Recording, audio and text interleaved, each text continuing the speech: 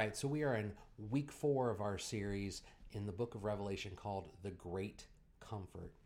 We're going to pick up kind of where we left off. We left off after looking at chapters 4 and 5, this picture that John draws of being drawn into this holy throne room where he gets an opportunity to watch the Lord interact, watch the Father, the one seated on the throne, interact with the Son, the Lion, and eventually the Lamb, to whom he hands this massive scroll, the contents of which we're not able to see, but are sealed by 7 seals.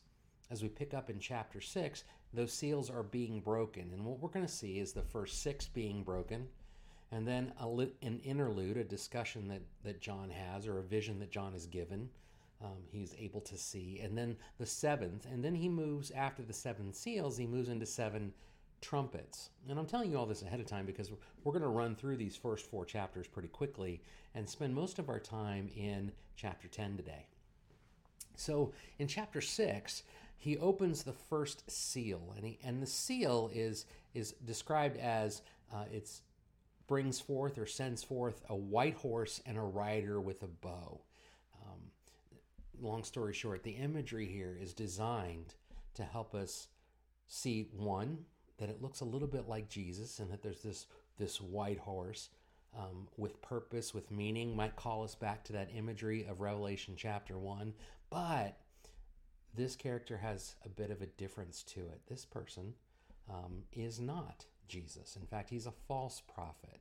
You know, it looks like a duck, sounds like a duck, it probably is a duck. Well, this is a guy who's trying to be that duck when he isn't a duck.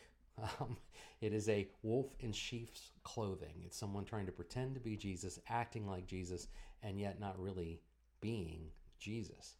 I think this warning is one of the reasons why we need to be really careful to hold up anything anybody says to us about, well, this is what Jesus says, or this is what Jesus thinks, or this is how God's going to do stuff, to the scripture and ask, does this fit?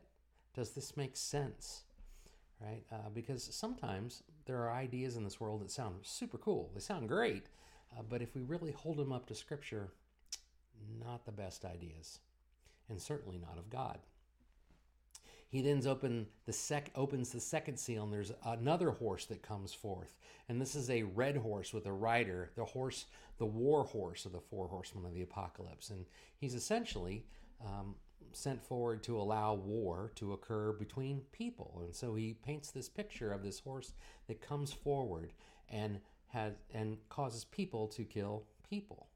The next horse is a black horse and a rider with scales. There's judgment attached to that, but it's also famine killing people.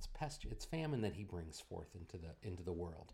And then horse number 4 is creation itself killing people, and it's a pale green horse with a rider named Death, and he's closely followed by Hades. That doesn't sound good, right? But essentially it's the idea that the entirety of creation is coming after humanity. And this is all super scary stuff. He opens then the 5th seal, and from that is a discussion around the martyrs, those who were killed to carry forth this message, to hold to this message. And this message is both that of the gospel and this message that there is a reality that the day of the Lord is coming, a time of judgment is coming, and we have to recognize how important it is to keep that in sight. Otherwise, we can pretty easily convince ourselves it's not really a thing. It's never going to happen. It's off in the distance. We should never be concerned about it, when the truth is we should be. And then finally, he opens the 6th seal with kind of this picture of the cosmos itself crashing in on itself.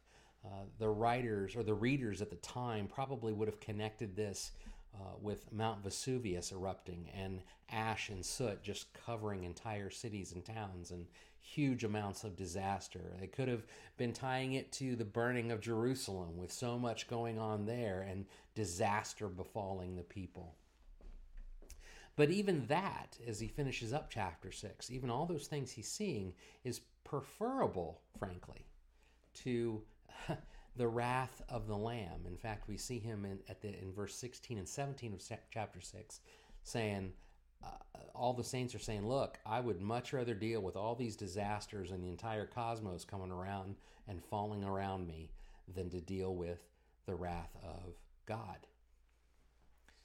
which is mind-boggling, because I don't know about you, but if I'm in the midst of some turmoil like that, I'm hoping God will pull me out of it, right? And they're saying, if our option is the wrath of God or this, we're going to stick with this and take our chances. He then moves into this interlude in chapter 7, where he tries to reach out and show John that despite all the destruction that he's just outlined in the last section of this vision, that there is hope, that there is comfort in the midst of this chaos. And he takes the moment to list 144,000 people from all of these different tribes, the 12 tribes of Israel, although for the record, one's missing, it's Dan. But there's been some conjecture over the years, especially through the Jehovah's Witnesses, that this is a literally 144,000 people.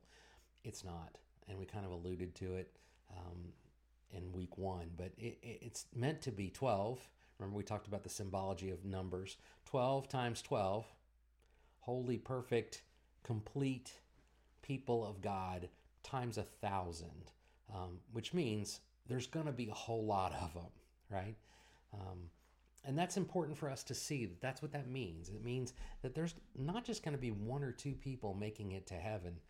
There's going to be all of those who proclaim Jesus Christ as their Lord and Savior. And if we're really careful and we think through that, that's a pretty broad breadth of people, which gives us quite an opportunity to recognize, if you're already a follower of Jesus, we have a lot more brothers and sisters in Christ than sometimes we're willing to admit to ourselves. So keep that in mind. God is pretty flexible, and that's a good thing for us. We might need to be as well. And then he walks into this season of a tribulation. And he says in Revelation 14 through 17, he says, at the end of this tribulation, at the end of this fight, this difficult scene, and he's comforting the ones that he's going to pull into heaven with him, right? And he's telling them there's going to be a big crowd of people. Breathe, I've got you. But he says right at the end, he says, then he told me, this would be the angel, these are the ones coming out of the great tribulation. That's the 144,000. They washed their robes and made them white in the blood of the Lamb. That means they've been saved by Jesus. For this reason, they are before the throne of God, and they serve him day and night in this temple. The one seated on the throne will shelter them. They will no longer hunger. They will no longer thirst. The sun will no longer strike them, nor will any scorching heat. For the Lamb, who is at the center of the throne, will shepherd them, and he will guide them to the springs of waters of life, and God will wipe away every tear from their eyes. This is a message of comfort in the midst of the chaos. And this is what we depend on Jesus for. Yes, for our eternity, but remember, the book of Revelation isn't just about what was or what's going to be. It's also about what's right now. And you don't have to look very far in the world to feel like the world's messed up. And there's a ton of turmoil going on around us. One of the things that we have to offer the world as followers of Christ is peace in the midst of the storm. And John is saying, look, the angel is saying to John, look, as he's showing him all of these things, he's saying, look, there is peace to be found in the midst of all of this.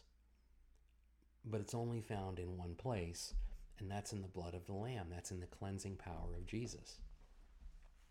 He then, if we jump into chapters 8 and 9, he speaks of the 7th seal, the final seal. It says in Revelation chapter 8, verse 1, it says, when he opened the 7th seal, there was a silence in heaven for about half an hour. Can you imagine the most awkward silence in the world?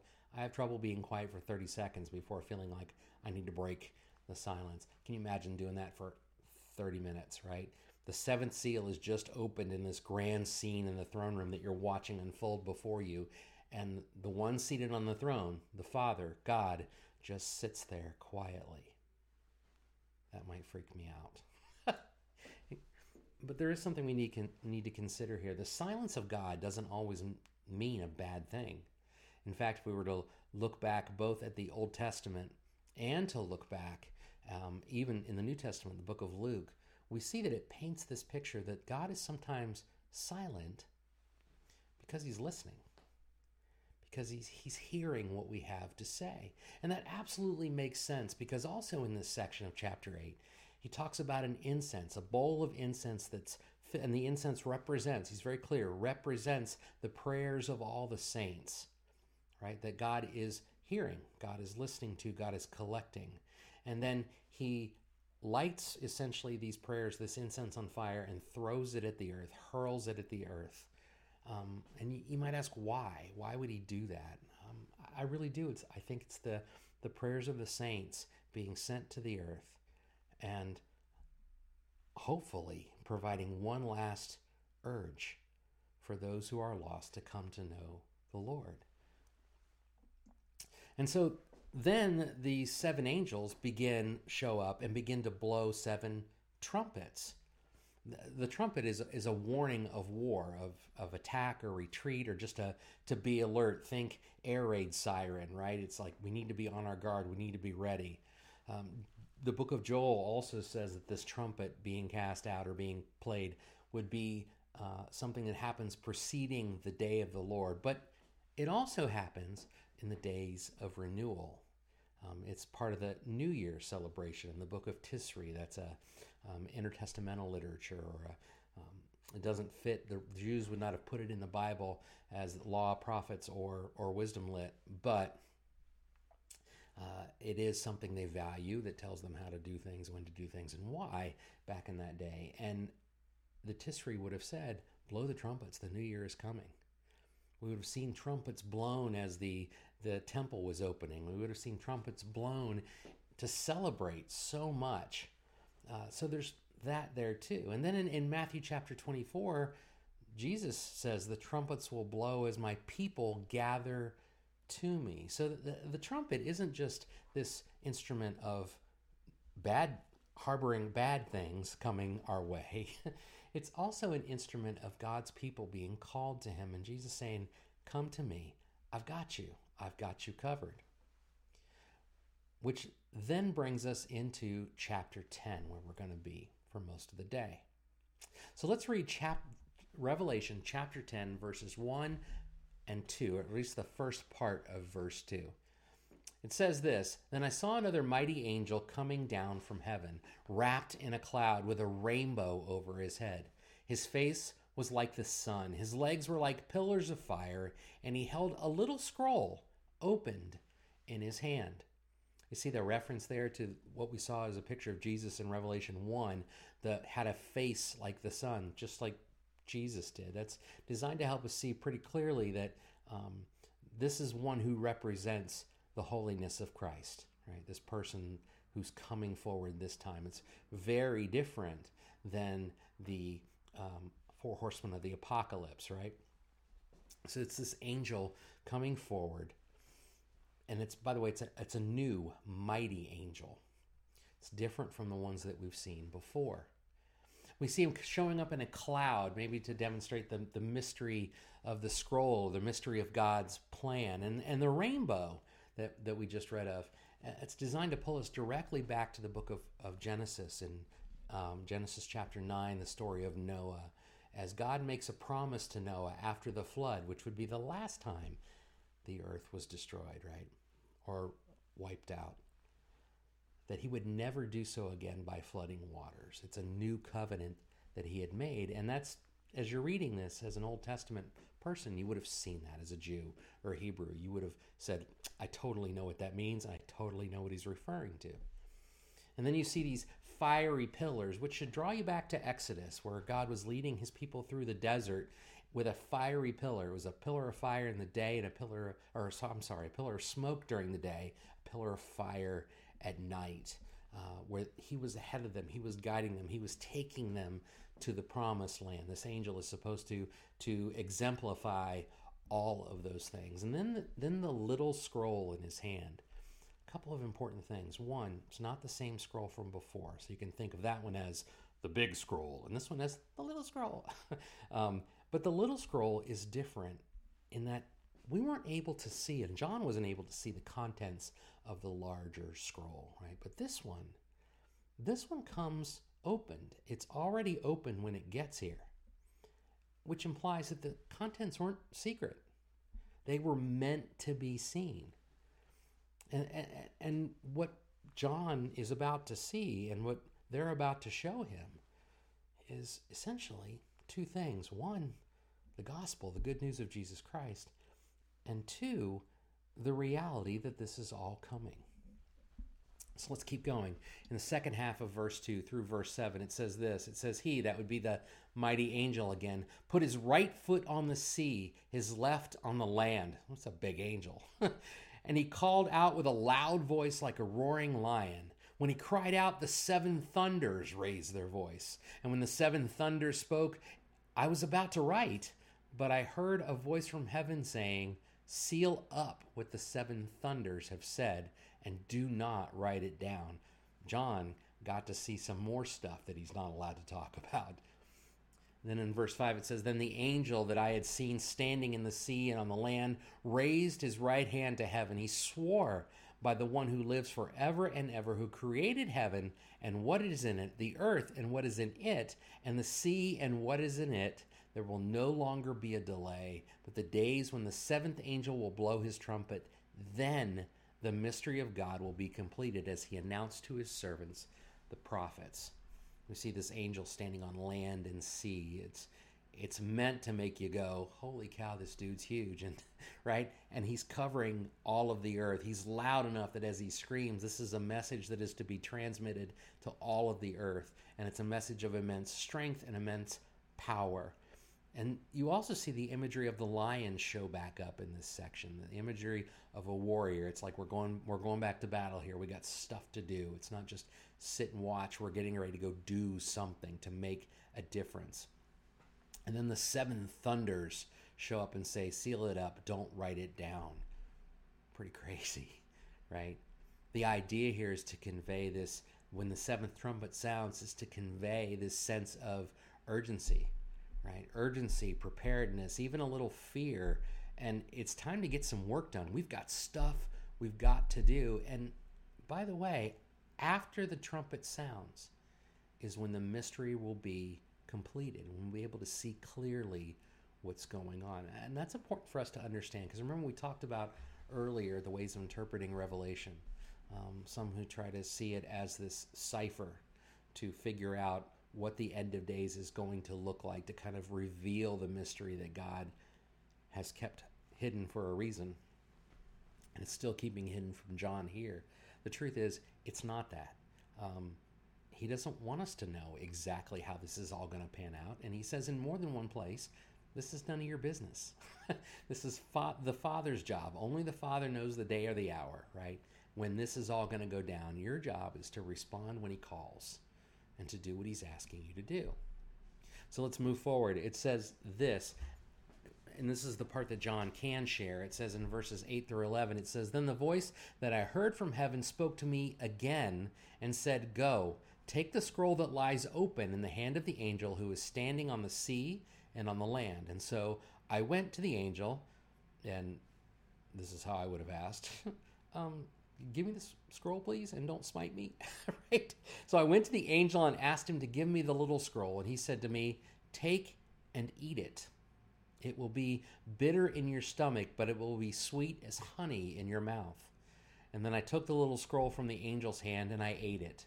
And it was as sweet as honey in my mouth, but when I ate it, my stomach became bitter. And they said to me, you must prophesy again about many peoples, nations, languages, and kings. The message John is handed here is described as bittersweet. It sounds great, right? As you're saying it, it sounds great, but ingesting it can flip your stomach. And if we're really honest, right, I think even as followers of Jesus, the gospel can do that, right? The idea of being saved, the idea of being released from all the stupid things we've done, the sins we've committed, the mistakes we've made, the mercy and grace of God is the greatest thing ever. But it does also come with responsibilities. It comes with a call to change the way we look at our lives. It calls us to change what we value and what we don't. It calls us to submit ourselves to him, to the king, to the one seated on the throne, and the one who's really in charge. Because remember, when this is all said and done, God wins. If we also think about it, it's bittersweet in that, yeah, though we might love to say it, the truth is not everybody wants to hear the gospel. Not everybody is excited to hear it. Now, what's really, really important to understand is that doesn't mean we don't say it. And I think sometimes we've convinced ourselves as the church that maybe if I just don't say it as much, then I won't offend anybody and my stomach won't get turned and I won't get nervous and people. But the thing is, we're called to say it anyways, right? He commands John. He says, this message you must prophesy again about many peoples, nations, languages, and kings. We must be willing to tell people who Jesus is, even when it's not popular. We must be willing to tell people who Jesus is and that salvation lies in him, even when we think we might get rejected. That's really not part of the litmus test. Really, we fail to be the followers God wants us to be when we fail to try. Remember, and this is hard for us as humans, God is the one who decides the outcome. God is the one who gives the increase, would be the farming analogy that Jesus uses. We're not responsible for the outcomes. We are responsible for doing what he's asked us to do, which is to share a message of love, even if people don't recognize it as love. It's to share a message of caring and concern. It's to share a message of reconciliation, right? We're called to be ministers of reconciliation, Paul tells the Corinthians. We're called to pull people together under the banner of Christ because Christ always has the best for them in mind and to save them from the destruction that awaits otherwise. And one might say, why destruction? Why does it have to happen? Well, the truth is we serve both a graceful and merciful God and a just one. And justice is one of those funny things that we love justice when it's being applied to other people. We struggle with it when it's being applied to us, right? Because suddenly the rules of what just and unjust are changed. Well, God doesn't change them. God is consistent. He is never changing. And that's a very good thing for us. But it also means that sometimes when we're spreading the message, it can be heard in a way that can feel bitter and angry and painful. And that's why it's so clear, so important, I should say, that we try to build relationships with people as we're telling them about Jesus. Get them to know them for who they are, so they can see that when we're speaking truth, we're speaking it for no other reason out of love. We're not trying to fix you. We're not trying to condemn you. We don't have the power to do either one as Christians. What we do have is the ability to be God's hands and feet on the earth. And we are called to be his witnesses, just as the prophets before us were, just as John is, and just as those who have come before us and will come after us. It is my hope and my prayer as we continue to study Revelation that we take away that reality, that we are called to proclaim Jesus Christ to the world. And at the end of the day, at the end of eternity, the only one we report to is God. May the Lord bless you and keep you. May his face shine upon you and be gracious to you. May he grant you favor. May he give you peace. God bless.